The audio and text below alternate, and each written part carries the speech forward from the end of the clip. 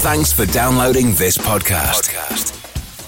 It's for personal use only and must not be rebroadcast, reproduced, or used in any form without permission. Tell your friends they can get their own copy by searching iTunes for Radio Le Mans or visiting radiolemans.com.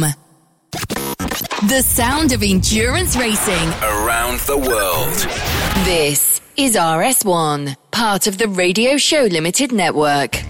Hello everyone, Richard Craill here, and welcome to On the Grid, a weekly in-depth look at the Australian motorsport scene here on the Radio Show Limited network of channels.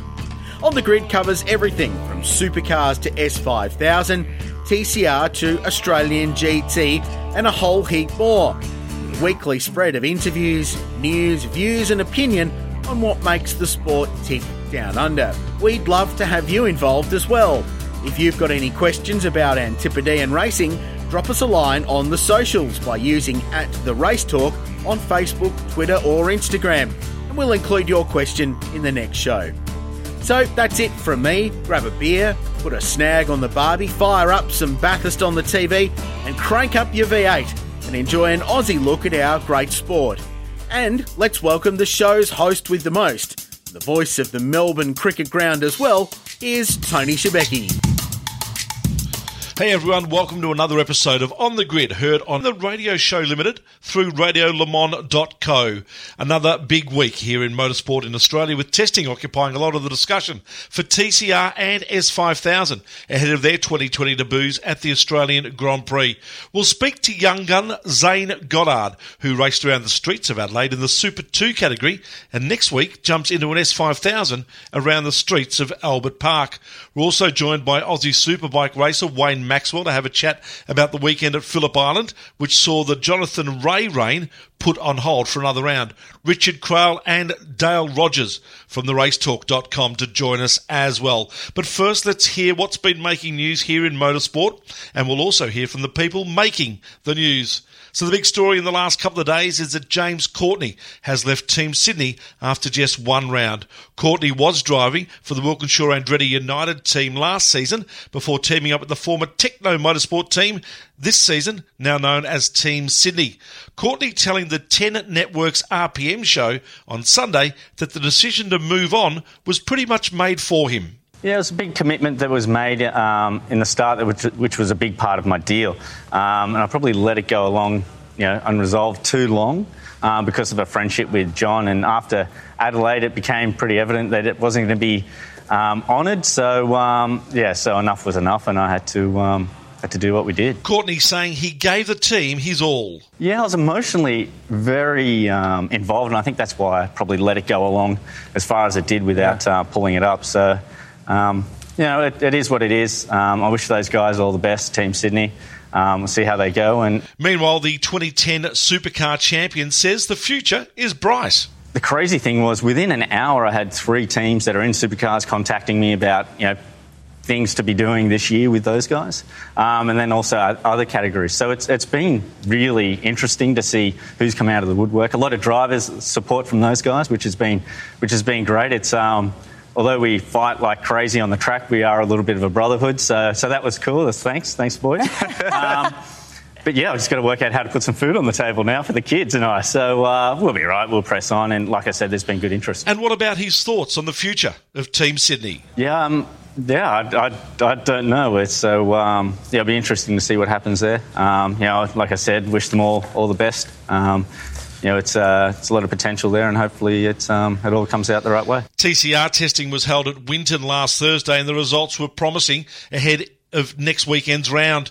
Wall Racing Honda driver Tony D'Alberto set the pace. D'Alberto driving the number 50 Honda Civic Type R TCR, and he topped the timesheets with a 1:24.18, just 0.01 of a second ahead of the Hyundai i30N of Nathan Morecambe. Morecambe was less than a tenth of a second ahead of his teammate and reigning series champion Will Brown. D'Alberto happy with how the day panned out. Yeah, we had a good day actually. We got through quite a few things that we wanted to try, and the car was much better than when we raced here last year. So I think we've made a bit of an improvement with the setup and our philosophy with the setup. So nice to be quickest today, but it doesn't mean a lot. So we're not we're obviously happy about it, but we know there's a huge amount of work to do to stay there. Meanwhile, Nathan Morecambe hopes to pick up where he left off in season 2019. We definitely ended the season really well, and we want to come out punching this year. Just improve my driving, just really got my head around this car, been working on it on the off-season, done a few tweaks here and there, just refine some areas, so definitely looking like we're showing some gains already. And really looking good and strong for the year. The S5000 class has completed its pre-season test at the Bend Motorsport Park ahead of its first round in the all-new championship at the Formula One Rolex Australian Grand Prix, which of course is at Albert Park next weekend. 11 of the V8-powered single-seat race cars were at the South Australian venue with a raft of new drivers sampling the cars for the first time. Now, while the teams completed 6 20-minute test sessions over the course of the day, there was no official timing collected on the day. James Davison, who drives an Aston Martin Vantage GT3 in the Block Pump GT World Challenge America, has also competed in the NTT IndyCar Series, most recently in the 2019 Indianapolis 500. He says these cars do bring back memories. Honestly, the moment I did the outlap, it reminded me of the Indy Lights car that I drove, which was a big, torquey V8 car, the previous generation to what there is today. Definitely more power, but I would say less tyre grip, and a lot of fun to drive, really. I think they've achieved the right balance with what they've wanted to create here for the drivers and the fans. And yeah, I'm loving it. We've been running on very old tyres, so curious to see what they're like on some better ones that aren't 400k old on the canvas, but so far I'm loving it. Lewis Leeds is the series confirmed driver for Gary Rogers Motorsport. He won at Albert Park last year in the Formula 4 series, and he says he's excited about starting an S5000 on that track. When I was at Phillip Island, it was a wet test day, so I didn't get to send it out of corners and stuff. So now that we're here at the Bend, great track, flowing, great for these sort of open wheel cars. So just loving it, working with the team. Really grateful to be here with GRM. They're such an iconic Australian team, and to reach out to me and to be involved with them and even in this championship is special. Meanwhile, with only a few days to go before the F1 cars arrive on the shores of Melbourne, Aussie Daniel Ricciardo is buoyed by his form in testing this year, especially the last day at Barcelona. It was nice to put some soft ones on and go. I don't think I've ever done a low 16 around here, so quickest I've ever been around Barcelona. I've been coming here since 2007, so long time going round and round, but I finally got a good lap. Ricciardo, though, realistic about where the team still stands in the pecking order. It's testing, it hasn't been perfect all the way through, and even now, obviously, it's nice to see your name at the top, but you never really know, and we also know we're not the quickest car right now, so it's nice to see your name up there, but come racing, we know we still got some work to do. But I think, yesterday was a tougher one for us. I think we resolved a bit of that today. So I think we're nearly there. So it's been positive, and even the not positive parts, I think have had a positive outcome. So we've learned. Speaking of F1, another Aussie is on the pathway, Oscar Piastri. He's on the pathway to the top flight of racing, having just signed a deal with Mark Webber's management, Jam Sports Management, of course co-founded by Mark and Anne Webber. Webber will mentor the young Australian who has been racing in Europe, and last November, Piastri became the first Australian to win the Formula Renault Euro Cup title, taking 7 wins, 11 podiums and 5 poles in the competitive 20-race season. Webber says he's excited with the talent of his young charge. What he managed to do last year in 2 Litre was pretty special, particularly as he took control of the championship, and then the way he closed it out was pretty handy. And also what I've really enjoyed has been watching him still take on his education and continuing to do a lot of normal things that kids that age are doing. So the level of self-discipline and dedication that he's putting Monday to Friday into dovetailing his racing in and around his education is something which is to be admired at a young age, and I think that he's going to be able to shift that focus 100% onto his racing very, very soon, which is only a positive thing for him as well. So I like the qualities, like his attitude, and the racing is what it's all about. Obviously, that's the bit which I believe I can help at pivotal times. He's a good story so far and a long way to go, but he's working hard. Oscar Piastri, happy to have an Aussie icon in his corner. Yeah, I'm really excited to start working with Mark Nance. Obviously, I think every person in Australia knows who Mark Webber is. So, yeah, pretty big name to have on my side in terms of how I'm going about my racing. Obviously, it doesn't change anything. My goals are still exactly the same. Just I've got some very good people in my corner now. All right, that's the week's news. Let's have a chat right here on The Grid.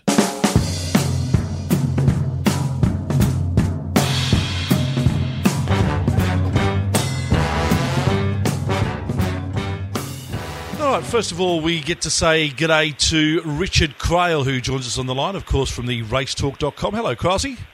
Shebexter, nice to be with you once again. We're in that funny little period between race meetings where we try and find some good storylines to talk about, and I'm excited about what we've got coming up. Well, all the news and information to dissect, but I think our guest tonight is a good story from what happened at the Adelaide 500 last week and what's about to happen at Albert Park in a couple of weeks' time. So looking forward to getting stuck into it. Certainly am, and I don't know if you could get two more different cars than what this man has driven in the last couple of weeks. They're both V8s. That's something, but I think that's where it pretty much stops, and they both have four wheels. Zane Goddard joins us on the line for a chat about his S5000 run at Albert Park next week at the Formula One Grand Prix. G'day, Zane. How are you? Hey, guys. How's it going? Excellent, thank you, mate. First of all, you got the opportunity to jump in one of these beasts at the Bend last week. How did it all go for you? Yeah, a bit of an eye-opener first session. You know, it's got a lot of power and just having to head out of the car and stuff again. I haven't driven an open wheeler in a fairly long time. So, no, it was a really, really cool experience. Got to go out with a few different cars last week. Sort of did a little bit of a simulation race, so just a little bit of a taster for the Grand Prix. But no, I'm super keen. It's going to be an awesome challenge, and they're a bloody ripper car to drive. Let's jump back a week, mate, and Adelaide 500, your first main game run in the Supercars Championship, and a terrific performance by you and the Matt Stone Racing team. Just reflect on how your debut as a solo driver went in the main game and that experience racing at the Adelaide 500. Yeah, I was super stoked with how it went. You know, obviously something I've been working towards for a long time since I was 9 years old to get in the supercars. So, yeah, it was a pretty surreal experience. Sort of pinching myself as the weekend went on. But, yeah, we had a really good hit out. You know, the Matt Stone guys have really worked well with me, sort of knowing it was my first round and what to expect. So, coming away from the weekend P16, I was pretty stoked. Couldn't really ask for much more than that, kept the car straight and everything. So, yeah, it was a good debut. I was really happy with that. So, yeah, just got to do the same in Tassie, but now the focus is definitely on the Grand Prix and the S5000. So, Zane, for 2020, is it very much for you just an establishment year, learning the ropes, learning how it all goes, and then making a more serious assault down the track? Yeah, 100%. The whole idea with the Superlights is to sort of bring me and Jake up to speed. Sort of working with each other. It's sort of a different approach, but from all that we've done so far, it's worked quite well. My engineer, Tim Newton's been absolutely awesome at sort of developing us, and he's had a lot of young drivers before, so he's been through it. And, you know, the Stones have also brought through a lot of sort of big-name drivers at the early stages of their career, like Shane and Scotty McLaughlin. So, yeah, it's a perfect place to be, and I've been learning a lot. I'm sure I will learn a lot more as the year progresses. But, yeah, I think I just got to be a sponge this year and just soak up all the experiences I can. It's a strange situation, Zane, with this year because it's the first time since the rec model has come in, this license system in supercars, where two drivers have been able to share the one car at various rounds. So it's a little bit of a unique situation, and you guys are the pioneers. Is it a strange feeling knowing that you're not going to be doing all the rounds, or you're more than happy to hand the keys over at the Grand Prix and jump back in Tassie? What's the feeling like with this very unique scenario you've got going on?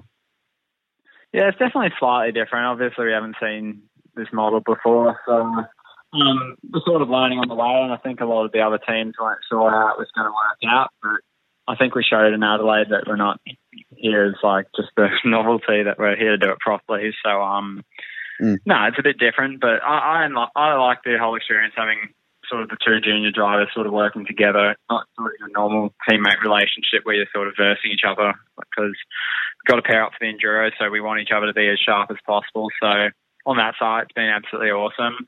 But yeah, it's a completely different experience. But on my side, like, I haven't done a full-on campaign in the supercars. So in Super 2, it's so spread out anyway. There's not too much of a shock to the system not racing a race meet sort of thing. And, I'm only one race meet into being in a supercar, so I'm still pinching myself that I'm even in it. So watching a supercar race still isn't that unnatural feeling to me.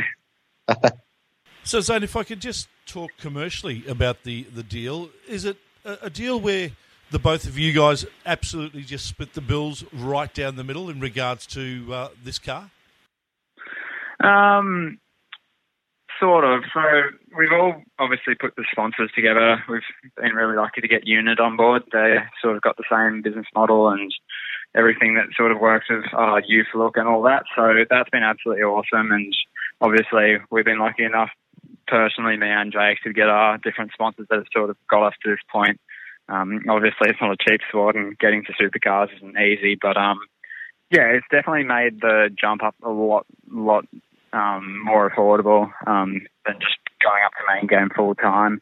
And it sort of gives us, a pathway to just get ourselves into the supercar, so we get our names out there and show what we can do. So from the cost side, it's been a way more achievable way of doing it, which has been absolutely awesome. And I've had a lot of sponsors that have stuck on board, and I can't thank them enough for allowing me this opportunity. But Matt Stone and everyone at the team's been overly fair with the sort of pricing and how it's all been split and stuff. So that side of things, it all worked out great. And you mentioned getting yourself out there and showing what you can do, and that's what you did last year in Super 2. And it perhaps came as a surprise to some people your year last year, given you'd spent a couple of years in open wheel racing in Europe after your 2 seasons in Australian F4. So you came back, Matty White's team, and made a real impact last year. How vital was that experience in Super 2 in projecting you up to where you are now? 100%. I think up until that point, my name wasn't really on the map yet in Australian motorsport. So I think that definitely helped. Having a double pole at Perth and all that stuff, got podium at Adelaide. So, the first start of the year was definitely massively crucial. So I started off the year strong, spent a lot of time second in the championship. Fortunately, my health sort of slipped away in the second half just because I had Queensland fever at the start of the year, and it sort of had some implications that sort of flared up towards the end of the year, but they're all gone, which is absolutely awesome. That was a really pivotal moment, sort of having those good first couple of rounds, and it was good having a strong car under me. And I've got to thank all the guys at Matt Motorsport for last year, because that car was absolutely hooked up. It really gave me a chance to sort of showcase what I could do. I was fortunate enough to call some of your races very early on in your career when you were part of the Formula 4 Australia series back there in 2015-16. Then you left us and you went overseas for a bit. Take us through that experience. How tough was it racing around Formula 4 Britain and then also in the Formula Renault Euro Cup? Yeah, so obviously I developed a lot when I was over there, when I was sort of racing in Australia.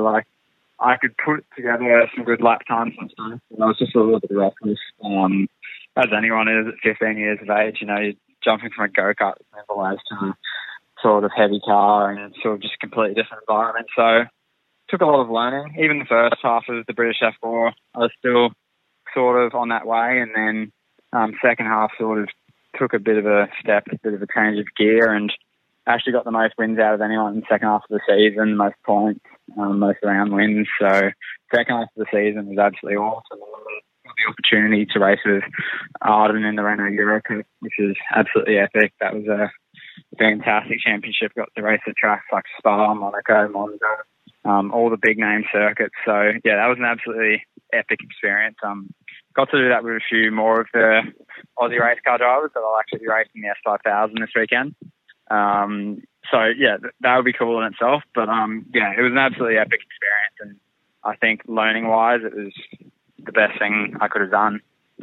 So let's move on to S5000, and you had a skid in the Team BRM car at the Bend last week, and by all accounts, you were very speedy, as you'd expect. Tell me about the experience of driving one of those things, and they're a pretty wild animal to watch. I can only imagine what they're like to jump behind the steering wheel. Yeah, they're definitely a unique thing to drive. They got so many different characteristics than anything I've driven before. Obviously, I've done open wheels before, and I've done V8s, and it's sort of a bit of a love child of the both, to be honest. has really strange characteristics that are quite challenging when you first jump in the car, but once you sort of get used to it and everything, it's just bloody fun to drive. You know, low speed's got so much grunt out of the corners, and high speed, it's really sweet at the sort of feel. So, they're a bloody wicked car to drive, and, GRM's done an absolutely amazing job making them. They're really, really good quality and everything. So, no, they're a cool car, and I think when we have a big grid of them racing at the Grand Prix, they're going to sound absolutely epic, and it's going to be a good spectacle. It certainly is. It'll be a fantastic spectacle. There's no doubt about that. And the opportunity to test at the Bend gives you a little bit of a similarity, I suppose, to what you'll experience at Albert Park, that free-flowing type circuit with some long straights and the like. What you learnt at the Bend should translate pretty well, I would have thought, to next weekend.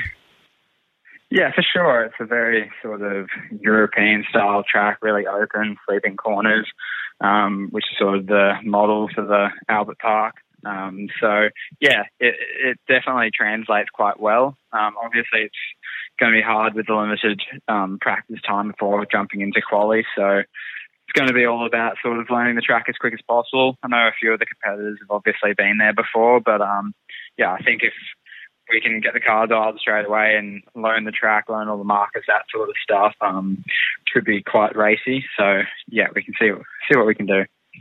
Now, when you say a few of the competitors have been there before, we should talk about that because they have definitely been there before, because the Australian Grand Prix winner in 05, Giancarlo Fisichella, will be in the field. Rubens Barrichello, the most capped Formula One driver in the history of the sport, more than 300 starts, will be there. Alex Premat, who before he was known here as a supercar driver, was a gun open wheel ace in GP2 and in A1 GP, where he won for Team France. He's going to be there, and the list will continue to build before the race. James Davison, who you'll be sharing a team with at BRM. Can you kind of believe you're going to be racing some of these fairly major surnames in the world of motorsport? Yeah, it's pretty insane when you put it that way. Racing some of the old F1 guys that I remember watching when I was young. I think some of them were in F1 before I was even born, which is pretty funny. Yes. But it would be an absolutely epic experience. You learn the most when you're up against the best and when you're challenging yourself against the best. So, I'm just super keen. It's going to be pretty hectic being out on track with some of those guys. But just like any sort of race, once you're out on track, you can't think about that stuff. It's sort of just fires down and get into it. But, it's pretty epic. And the opportunity to reacquaint yourself with the guys at Team BRM, also a bit surreal as well after you spent some time with them back in Formula 4 in the day. Yeah, it's really cool. This is a team that I did my first test with in cars and my first season. So, it was absolutely epic to come back to them, to have Mark and Craig there and my old mechanic Shano. So, it was a bit of a nostalgic moment, but absolutely fantastic. And I've learnt so much, and I learnt a lot there. And, that was a pivotal part of my career. When you're young, that's sort of when you sort of pick up the traits that you take on to later in your career. So, they were a pivotal part of who I am now, not as just a race car driver, but as a person. So, it's pretty cool to be back there. And, I'm keen to work with them again.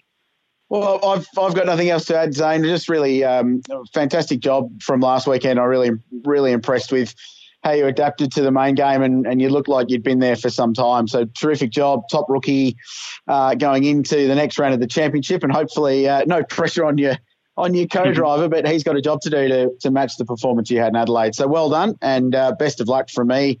At the Grand Prix next week, that's going to be a really exciting weekend, and a little bit of history and Aussie motorsport you'll be part of there with that championship kicking off proper. So really cool, mate. Well done.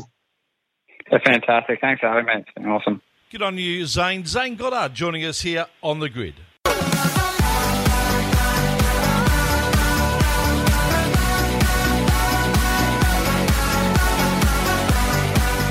All right, as we continue with the show, Richard Craill in our Adelaide studio, and joining us also from the racetalk.com is Dale Rogers. G'day, Dale.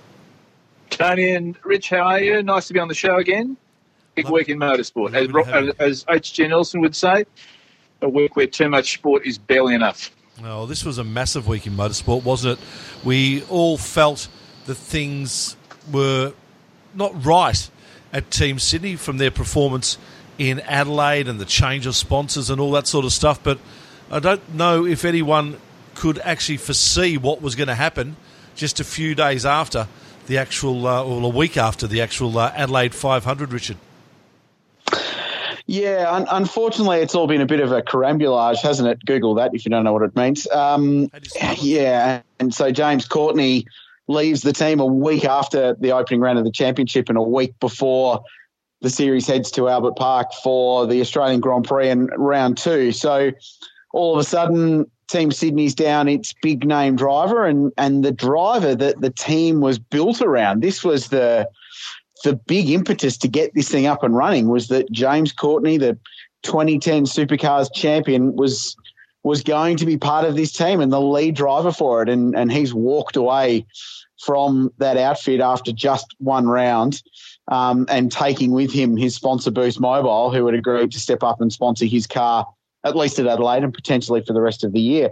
So it's a massive turning point, and it's another chapter in this rather unfortunate story that has basically continued apace since this team was launched at Bathurst last year. For those that haven't followed it, there was a long-running wrangle over who actually owned the rights to the team and then where it was going to be, and the Webbs ultimately got hold of it, and they were going to move to Sydney after the Adelaide 500. Chris Pither wasn't announced as a driver, even though everyone knew he was going to be there, and he rolled out at the test day, had a shocking test day, last-minute addition of Boost at the Adelaide 500, and the story goes on. There's many more layers to it than that. But it's all been pretty messy, and we unpicked a lot of it last week, but now all of a sudden we're unpicking more because James Courtney's taken his bat and ball and walked. I've got no doubt he'll land a pretty nice enduro drive somewhere in the second half of this year's championship, but it leaves a hole on the grid and it leaves a really unfortunate taste in the mouth of people following this sport at a time when no one wants that to be a thing because we've got enough to deal with. So massive challenging times for Team Sydney, and where they go from here is anybody's guess. I think you really got to look back to the history at Bathurst, Rich and Tony, that what was launched was actually not real. I hate to say that, but it was premature. The team wasn't in any way a structure that could go racing. There was doubts about Rex. There was, as Richard just said, there were doubts about ownership. It almost seems as though to rush out the good news at Bathurst was almost the time when this whole saga began. If it had been announced in December or January, at least there might have been the structure behind it. To me, it just sort of fell from disaster to disaster to disaster, and very publicly played out in the media too, which is something I think from Supercars' point of view has been a bad thing. So, interestingly, the Coca-Cola launched with all guns blazing at the Supercar launch. But there was some doubt about where the money was actually coming from, not in terms of whether it was real, but whether it was Coke money or a major distributor money, which, of course, had been backing Chris Pither for many years, very successfully with the Icebreak money. That appears to be where it came from, and yet Amatil have now had to make a statement to say that they are involved. How involved they are, though, is the question, because even when you read the statements that have come out of Amatil, they're involved with Supercars, but they're already involved with Supercars. They have pouring rights.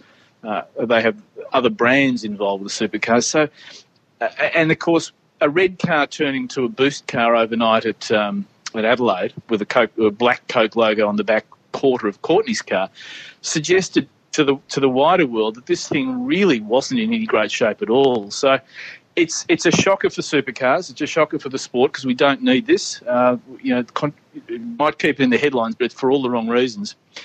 I guess the big question, though, is who is going to drive this car at Albert Park? Yeah, well, that is a big question, and there's been a fair bit of speculation in regards to what has happened at Team Sydney. One bit of speculation that I'll throw into the mix as well, and that would be the inclusion of Boost Mobile onto James Courtney's car for the weekend of the Superloop 500. From hearing what James Courtney had to say on RPM, it would seem that there was an arrangement between himself and also Team Sydney, and that I would suggest be around money. James didn't seem to think that was going to be forthcoming from the team. I would suggest that maybe the reason why Peter Adderton did come onto the car was effectively just so James could actually get some payment out of it and then move on. It would seem otherwise James was going to be financially out of pocket, I would have thought. Yeah, look, there's almost no doubt that what the reason James left was probably a financial one more than anything, because ultimately the performance would have come. Was he going to win races? No, definitely not. But he's got a 888 car, and if you can engineer that to 80% of the 888 cars, you're going to end up somewhere in the top 10, aren't you? So, yeah, there's no doubt. Look, we can speculate on all that until the cows come home, and that's probably not healthy. And ultimately, if there's budget, it really doesn't matter where the Coke sticker comes from. I've talked about this before, having Coke on the car is better than not having it because it's such a famous brand and it draws people to it. But it's just the process. It's the process, like Dale said, that this whole thing has played out so publicly, even to the point where media outlets this week have been speculating that Pither was out of his seat and have subsequently had to retract that statement. But this is what this situation is doing. It's causing people to dig and causing them to dig deep for stories, some of which may not even be there, but it's all negative speculation. And that's bad for everybody involved. So, yeah, I don't know where they go. As to the question of who drives the car at the Grand Prix, there's no shortage of reasonably qualified drivers. Finding one that doesn't have an existing enduro deal may be tricky, or maybe there is a loophole or a leeway one team can give an enduro driver and say, yeah, well, we'll let you go and drive that car for that weekend just to get you some more miles, which are rare for endurance drivers. And we saw that last year with GRM, with Michael Caruso being let go by Tickford so he could fill in for the injured Richie Stanaway. It's just messy. It's really messy, and we don't need it because we're dealing with the Holden stuff.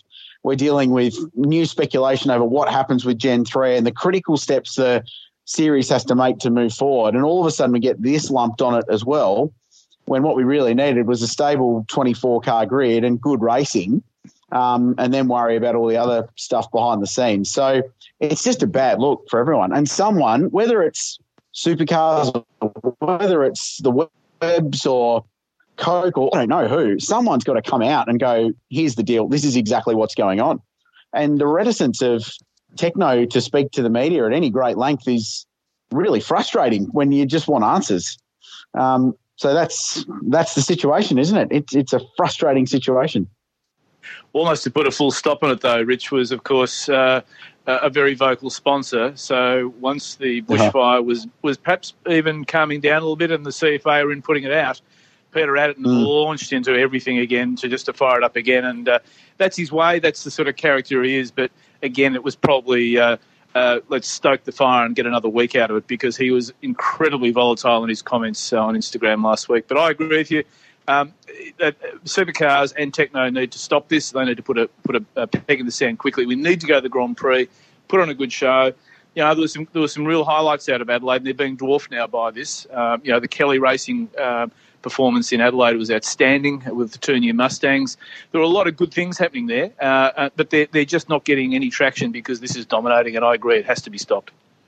Yeah, totally agree with you there, Dale. Well, let's look forward to to the Grand Prix for a little bit. And you're right, there were some fantastic performances, and one that comes to mind is that of Tickford Racing, and the fact like they might have just put their hand up to say, we're actually really going to compete hard against Red Bull Holden Racing and also DJR Team Penske and give this a fair income crack. Yeah, well, they weren't far off last year, were they? And last year, I think, was a real settling year for Tickford. They had that shocking 2018, but in the off-season 18 to 19, they rejigged a lot of their engineering. They settled things down. They changed some combinations, and it worked, and their cars were fast. Yes, they had the Mustang advantage at the start of the year, but they maximised that. They were competitive at every round with at least one or two cars. I think the important thing for them at the weekend was that more often than not, they had all four cars, if not in the 10, very close to it. And that for that outfit is going to be really important. And you expect Will Davison and Cam Waters to take a leading role in that outfit. Will Davison in the 23 Red Racing it's a satellite team on paper, but in reality it's all part of Tickford. You expect them to take a leading light, and they did, but Lee Holdsworth was solid. And Jack LeBrock's going to get up to speed in that car very quickly. It's a massive step from what he was driving last year. So that's going to be a big jump, and he'll take a couple of rounds to get up to speed. But when he's there, I fully expect him to be a top 6 or 7 contender on and off as well. So if they can nail consistency and their cars are good everywhere, then there's no reason why they can't build as the year goes on. And by the time we get to Darwin or Townsville in the middle of the year, they are regular top 3 contenders like we're used to seeing from that squad. And they're playing for wins with at least one car at every weekend. And the sport needs that. We spoke last week about how important it is for Chaz Mostert, Adam De Borre, and that new combo at Walkinshaw Andretti United to be good, not just for them, but for the sport, because as a game, we need them competitive. It's like AFL. AFL needs the Collingwood Football Club to be competitive most of the time, whether we like that or not, because they've got the biggest membership base and all the corporate support. So the sport as a whole is healthier when they're competitive. And it's the same with WAU. It's the same for Tickford. They're the big money players. They're the high-profile teams with the biggest support. So if they're at the front competing with DJR Team Penske and Triple Eight, then that's good for everybody. So just cross our fingers and hope they nail it. And all the pressure's on them. No pressure, boys. Well, as a Demon supporter, I can't stand that analogy, but I accept it. But having said that... Well, I don't like it either, Dale, being an Adelaide Crow supporter and being on the end of a couple of preliminary final losses to the Collingwood Football Club. But I think I'll take your point, you're right. But one of the great things I think that's come out of it is that no matter what brand of car they're driving, Chaz Mostert and Cam Waters seem determined to carve each other up again, because their little battle in Adelaide was fantastic, and that will continue. And I agree with you. I think Cam is stepping up. He will be really their gun this year. He has to be. Will Davidson's doing an awesome job, I think, in the 23 car, brand new car this year for him. And you're right. I think Jack will be... he'll just come on nice and quietly. Remember, Lee Holdsworth did the same last year. We were talking in about June last year that Lee Holdsworth was, dare I say, driving for his career. But yet, the second half of the year, Lee came on really strongly, and that truck assist car was in the mix as well. So, Tickford there. And I think also with Walkinshaw, with Chaz doing a great job on the weekend, in fact, a stunning job on the weekend, Bryce Fuller did a pretty handy job too, just quietly. He proved that he's got a place on that grid. And, it's great to see these Super 2 guys coming up year after year after year. And in the main, I say there's a couple of props that don't make it, but in the main, the cream rises, and they're absolutely ready to go into this supercar field. Now, Richard, as you're our insider into DJR Team Penske, having hosted their function in Adelaide a week or so ago, the question to you, did you see it coming in regards to Scotty McLaughlin and the fact that Penske would like to use him in more than one IndyCar race this year? So, righto, I host one media launch for the team at short notice because their original MC couldn't get there, and I was local. And now Shebex, Dale hasn't spoken to me at all outside of this podcast after that, because he feels like I cut his lunch, because he worked for the team for a long time during the hard times and started to get on the gravy train when Penske rolled in, and that was all wonderful. But all of a sudden now I'm persona non grata. So that makes me an insider, does it? Correct. Yes, it does. Yes, apparently it does. And even though I interviewed Tim Cindric, we'll let you do the spin here. No, it was a very good interview, by the way, Dale. We liked it. You can read the full interview on theracetalk.com. Look, I don't think anyone is surprised that the team are offering Scott McLaughlin more IndyCar races this year. And it's not been finalised yet. We don't know if it will actually happen, but I'd put even money on the fact that it will. The job he did in testing was so good, and he knows that he's got more speed to find, and the team wouldn't be saying these things. And keep in mind, they've got way more information than you or I, because they've got all the data, they've got all the information, they've got feedback from Will Power, Joseph Newgarden, Simon Pagenaud. The bottom line is there are 8 potential events he could do that don't clash. 2 of those clash with an IMSA race, and the crew that man that 4th Penske IndyCar are the Acura IMSA Daytona squad that run in the WeatherTech Sports Car Championship. So That would probably rule out 2 events where they clash with IMSA, where the boys that run the cars are busy. But it wouldn't shock me if he goes and does 5 or 6 IndyCar races this year. What better way to prep for what everyone is anticipating to be a full season campaign next year? I think it's brilliant. And all it does is just add more attention to what we're doing down here, because, I mean, it's never been done before, a joint IndyCar supercar campaign. What a phenomenal thing. Imagine if he wins the championship whilst starring in a couple of IndyCar cameos. I mean, that's a phenomenal story for the record books. I think that, Richard, that what they are doing, Scott, is exactly what you'd expect from Penske. That they have such a strong culture with their drivers, and you know, as you said, I was fortunate to work with them for some time. But the drivers are really what Roger embraces, and when he has drivers in the roster that he believes, and Tim Cindric and the other guys believe are coming up, they really embrace them and bring them on. And they see something in Scott that they like. He fits the Penske mould beautifully. He's a sensational driver. I think, Rich, you said to me at Adelaide that perhaps we are seeing something here where we're not actually seeing it, that he is, you know, he could be the best of the year by a country mile. And they've seen it. And you're right. I mean, Will Power, all the guys are down there. Joseph Newgarden was there. You know, Roger Mears went down there to look after Will at Will. So, you know, they are serious about Scotty, and his career is well cast, whether it's, you know, where it goes. And he'll be a Penske driver until he decides to hang up the helmet. And, you know, you've just got to pat him on the back. It's a sensational performance. You know, just think back to our old mate Marcus Ambrose, who, when he vacated the seat, said to Roger and Tim, "That's the bloke you want." So, you know, it's a great story, and I agree with you. I mean, if we can get some international coverage of Scotty kicking ass in the US whilst he's trying to defend his Supercar championship, it takes all this other rubbish away and gives great stories into the media for Supercars.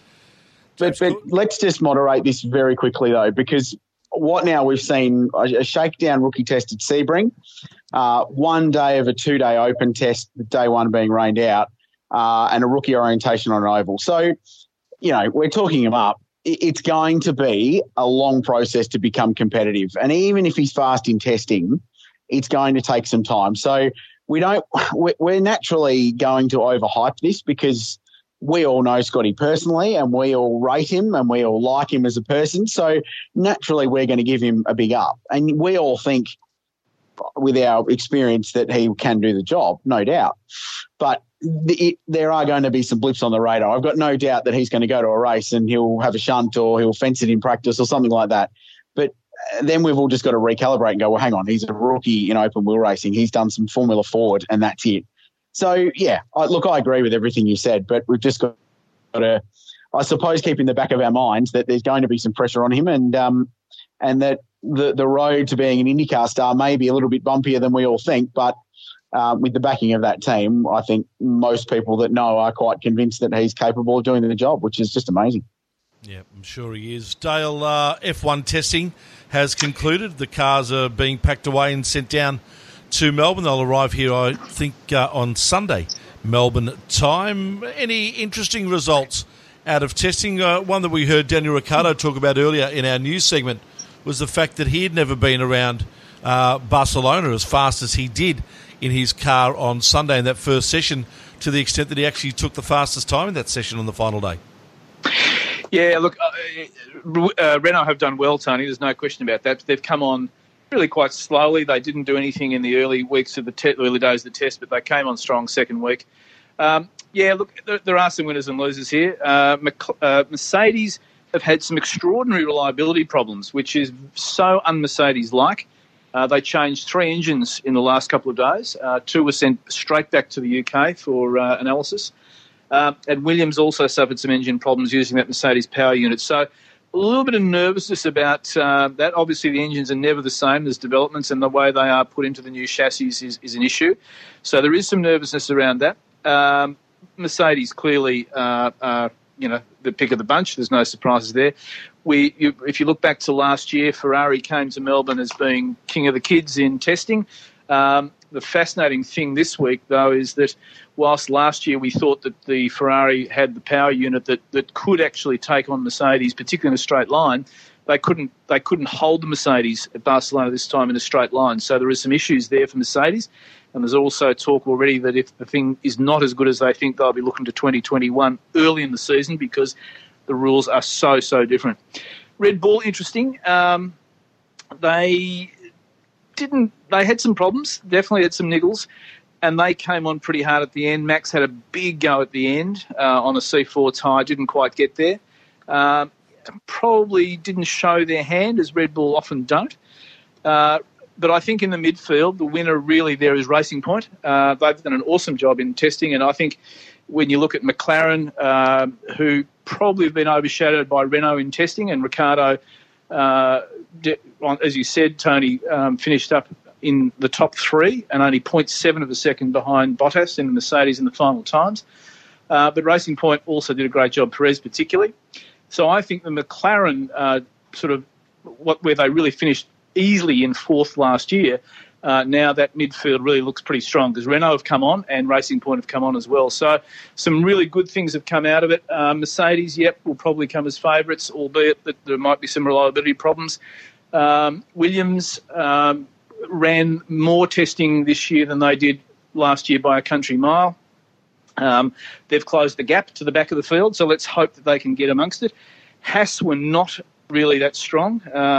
Again, that sort of up and down seasons they've had appears not to have been that strong in testing. But the midfield looks really, with a Racing Point, Renault and McLaren as the battling for 4th. And I guess we're probably just not quite sure where Red Bull sit against Ferrari. That will be the big one. But you'd have to say that it's Lewis and Bottas are coming here as favourites. Boys, it doesn't matter because we're going to get to Albert Park and there's going to be 100,000 Formula One fans there. And what's going to happen is in the morning on Sunday, not that long before the Australian Grand Prix, some proper open-wheelers are going to be on track and 120,000 people are going to have their eardrums destroyed like they should when they go to a Grand Prix, but don't anymore because the current Formula One cars sound rubbish. And that's because S5000 will be racing there for the first time as a championship round. They'll be racing for the Alan Jones Trophy, the 40th anniversary, of course, of the 1980 World Championship. And for the first time, S5000 cars will be running with a brand new exhaust that takes the V8 engine exhaust gases out of 4 exhaust ports on one side and 4 on the other, twists and turns them, doesn't include a muffler whatsoever, and dumps them out just behind the rear wing on each side. They are the loudest, most remarkable things you've heard. They're going to make Formula One look really terrible. They'll be 20 seconds a lap slower, but it doesn't matter. They will sound faster, and they are going to make that weekend, and I hope convert a whole new era of open wheel fans in Australian motor racing, and that is what, as a purist, I want to see. That's my prediction. Testing is a waste of time. Let's go racing with loud, exciting open wheelers with limited grip, great drivers, and that's my prediction for the Australian Grand Prix. There you go. 2 Formula One winners in the cars as well. Melbourne winners, Rubens Barrichello and Fisichella will be driving the cars. Fisichella announced today, so that's a huge leg up for the category. So I agree, Rich, they're fantastic cars. We've seen them now a number of times. Very exciting cars, good grid, and I haven't seen a schedule yet. I just hope that the Grand Prix Corp don't put them on at 9 o'clock in the morning. No, they're not. It's not quite 9 o'clock. It's a bit later than that. But I do know that the S5000 and Carrera Cup races are back-to-back, and they'll be the 2 best-sounding races of the weekend. Look, it's going to be great. There's going to be 15 or 16 cars. There's still 1 or 2 drivers not yet announced that will be announced before it, and I bet they're announced before we actually go live, but that's just our fate, that will move the needle even more. From a sporting point of view, perhaps not from a household name point of view, but from a competitive point of view, they're going to be great. So this is a deep competitive field. There's 10 or 11 guys in it that I think are going to be super competitive. The cars are going to look great. They'll sound great. Hopefully the racing's good. Albert Park traditionally isn't a brilliant circuit for racing, hard to pass, not a lot of big stops after a long straight. So unless you can pull a move off at turn 3, it can be a little bit difficult. But I hope the racing's really solid, but they're going to look good. They're going to sound good. And it's just, It's a great, exciting era for Wings and Slicks fans in Australia because we've been crying out for something like this for a long time. I'm an unashamed fan of it and cannot wait to see what this goes on. And that new exhaust, boys, it is earplug worthy when you're standing on the fence. They are so loud and you feel it in your chest like an old Formula One car. It sounds like a V8, not a Judd 3.5 litre V10, but it's properly loud, and that for mine is very, very exciting. Very much looking forward to it. Guys, we're going to leave it there. Thank you so much for your time. Look forward to talking to you next week as we do a full preview of what is going to be the 2020 Rolex Australian Grand Prix. Thanks, boys. Looking forward to it. Grand Prix week's always a good one. Let's hope the coronavirus stays away, and the only coronas we're talking about next weekend are the ones we're having at the pub on Friday night for the annual On the Grid get-together. Which we'll give you more details about next week. Dale, good on you. Talk to you next week. Thank you, Tony. Great to speak, guys. Look forward to seeing you at Albert Park next week. Good on you, Dale Rogers and Richard Craill joining us here on the Grid. Stick around, Wayne Maxwell, to join us in just one tick. Well, while England might be saying goodbye to a prince, Phillip Island is welcoming one back. The Prince of Phillip Island, Wayne Maxwell, joins us on the line to have a chat about what was a pretty special weekend. G'day, Wayne. How are you? Very well, thanks, Tony. Thanks for having me. Oh, thanks for coming on, mate. A great weekend for you at the start of the 2020 Australian Superbike season. Congratulations. Yeah, look, it's a dream start, really. Obviously, when I was left in the lurch at the end of last year with Suzuki, this opportunity came up, and in my wildest dreams, I never thought the first race of the year would work out this way. So, full credit to obviously everyone involved, and it's a great way to start our 2020 campaign. One thing that we did notice, the grid, once again, very competitive in Australian Superbikes, and any win that you take against some of that competition is a good win. Yeah, absolutely. It's a very strong field. Like there's guys in the top 10, everyone's playing on a championship as well too. So it's it's very difficult, and look, it's, as I said, dream start. The first overall racing with KTEC Ducati was unbelievable, and I couldn't be happier. And it's just it's one down and 6 to go. Jumping off a Suzuki onto a Ducati, mate. The major differences for you? Yeah, look, obviously, this is the first year of the Ducati with the V4 engine. They've obviously been traditional V-twin, but gone to the V4 similar to the MotoGP bike. And the Suzuki being inline four, it's the power characteristics. It doesn't feel like it's making power. The Ducati, it's so smooth, but obviously when you're on track with another bike, it's when you look at the lap time it produces, it's very power-friendly V4 engine, and it's like a tractor. I know you know Australia's tracks pretty well, but the fact that you opened the season at Phillip Island on a new bike gives you just that little bit of confidence to go probably that little bit harder, because I think it'd be fair to say that Phillip Island would have to be your most favoured track and probably your most winning track. Yeah, definitely. Phillip Island is, it's the most, if you're going to want to win somewhere, it's the place that, it's a good place to win. It's always big crowds, a big event. So, for me, I've always had a little bit of a love affair with Phillip Island, so that just got a bit more after the weekend. To have a round of the championship as part of the World Superbike Championship as well, that's there's a little bit of motivation to just go that little bit harder too, I would have thought. Yeah, always. Like, it's for us, we've been a little bit stagnant with the lap times in the Australian Superbike Championship, but with a few, the manufacturer developing some models that are a bit closer to World Superbike spec from a standard version because of our regulation. It really shows the level here in Australia, as you mentioned before, when we stack up against those guys. It's not too far away at all in lap time, and a bit of thought for the future, that's for sure. It was a bit of a change in tactic for you and the rest of the riders. In 3 weeks' time, you make your way to Wakefield Park, a totally different track to Phillip Island. Yeah, it goes from one extreme to the other. I think it goes from one of the pretty much the best track on the calendar to one of the smaller, more technical tracks. But for us at Boost Mobile Racing with KTEC, it's not really a drama. It's Troy Hurstboss's home race.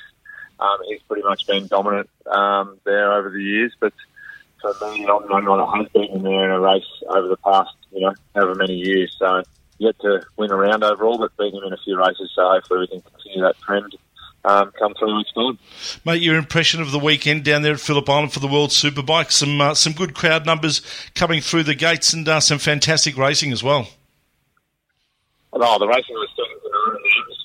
around, people, people that were watching at home and weren't there, they would have been, disappointed because the racing in one of the Australian Superbike races or different pieces, but in the World Superbike, it was unbelievable. The bikes were just tied together and they were bashing bars, and it was a fantastic race, and it's a great way for them to kick off their campaign also. I think, what did we have, like 0.03 of a second or something separating first and second in both races? Yeah, so tight. I didn't even know who won the race there at some point. I had to look to the timing screen because I couldn't see from my vantage point where it was. But it's fantastic. It shows the parity, and they've got the regulation right, and it hopefully sets up for a good year. It's obviously, I'm a massive Johnny Ray fan, so I would have liked to see him win. He's sort of, we treat him as a bit of an Australian here, but he didn't. So it sets up a great year because he's going to hit the ground running when it comes to when they get back to Europe. Yeah, his teammate Alex Lowe, of course, leads the championship after the first round with 51 points. Jonathan Ray down in fourth, and you're right, Phillip Island, he's very much made his home track as well, marrying a Phillip Island girl, spending a fair bit of time down here in the summer, and the place that he loves to go for the first race of the weekend. Has always started his championship so well. Interesting to see him starting from fourth position. One would think that he's probably going to be right because he's a great rider, but what it does flag for him is that it's pretty much on like Donkey Kong. Yeah, definitely. I think Phillip Island, he's won a race here and done that, but he's never had a dominant weekend like he does at some of the tracks in Europe.